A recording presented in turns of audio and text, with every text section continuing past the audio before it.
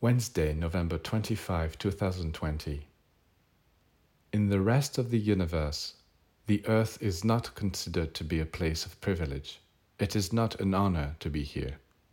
The earth is a reformatory, and human beings are sent here for training to learn to be better human beings.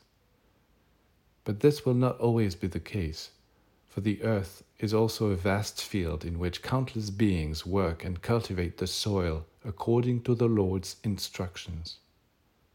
At the moment, part of this field is still lying fallow. It is going to take hundreds and thousands of years before it is fully productive. But conditions are improving regularly, and one day the earth will be a garden full of flowers, a divine orchard. It will truly be the kingdom of God, and its inhabitants will be the children of light and love.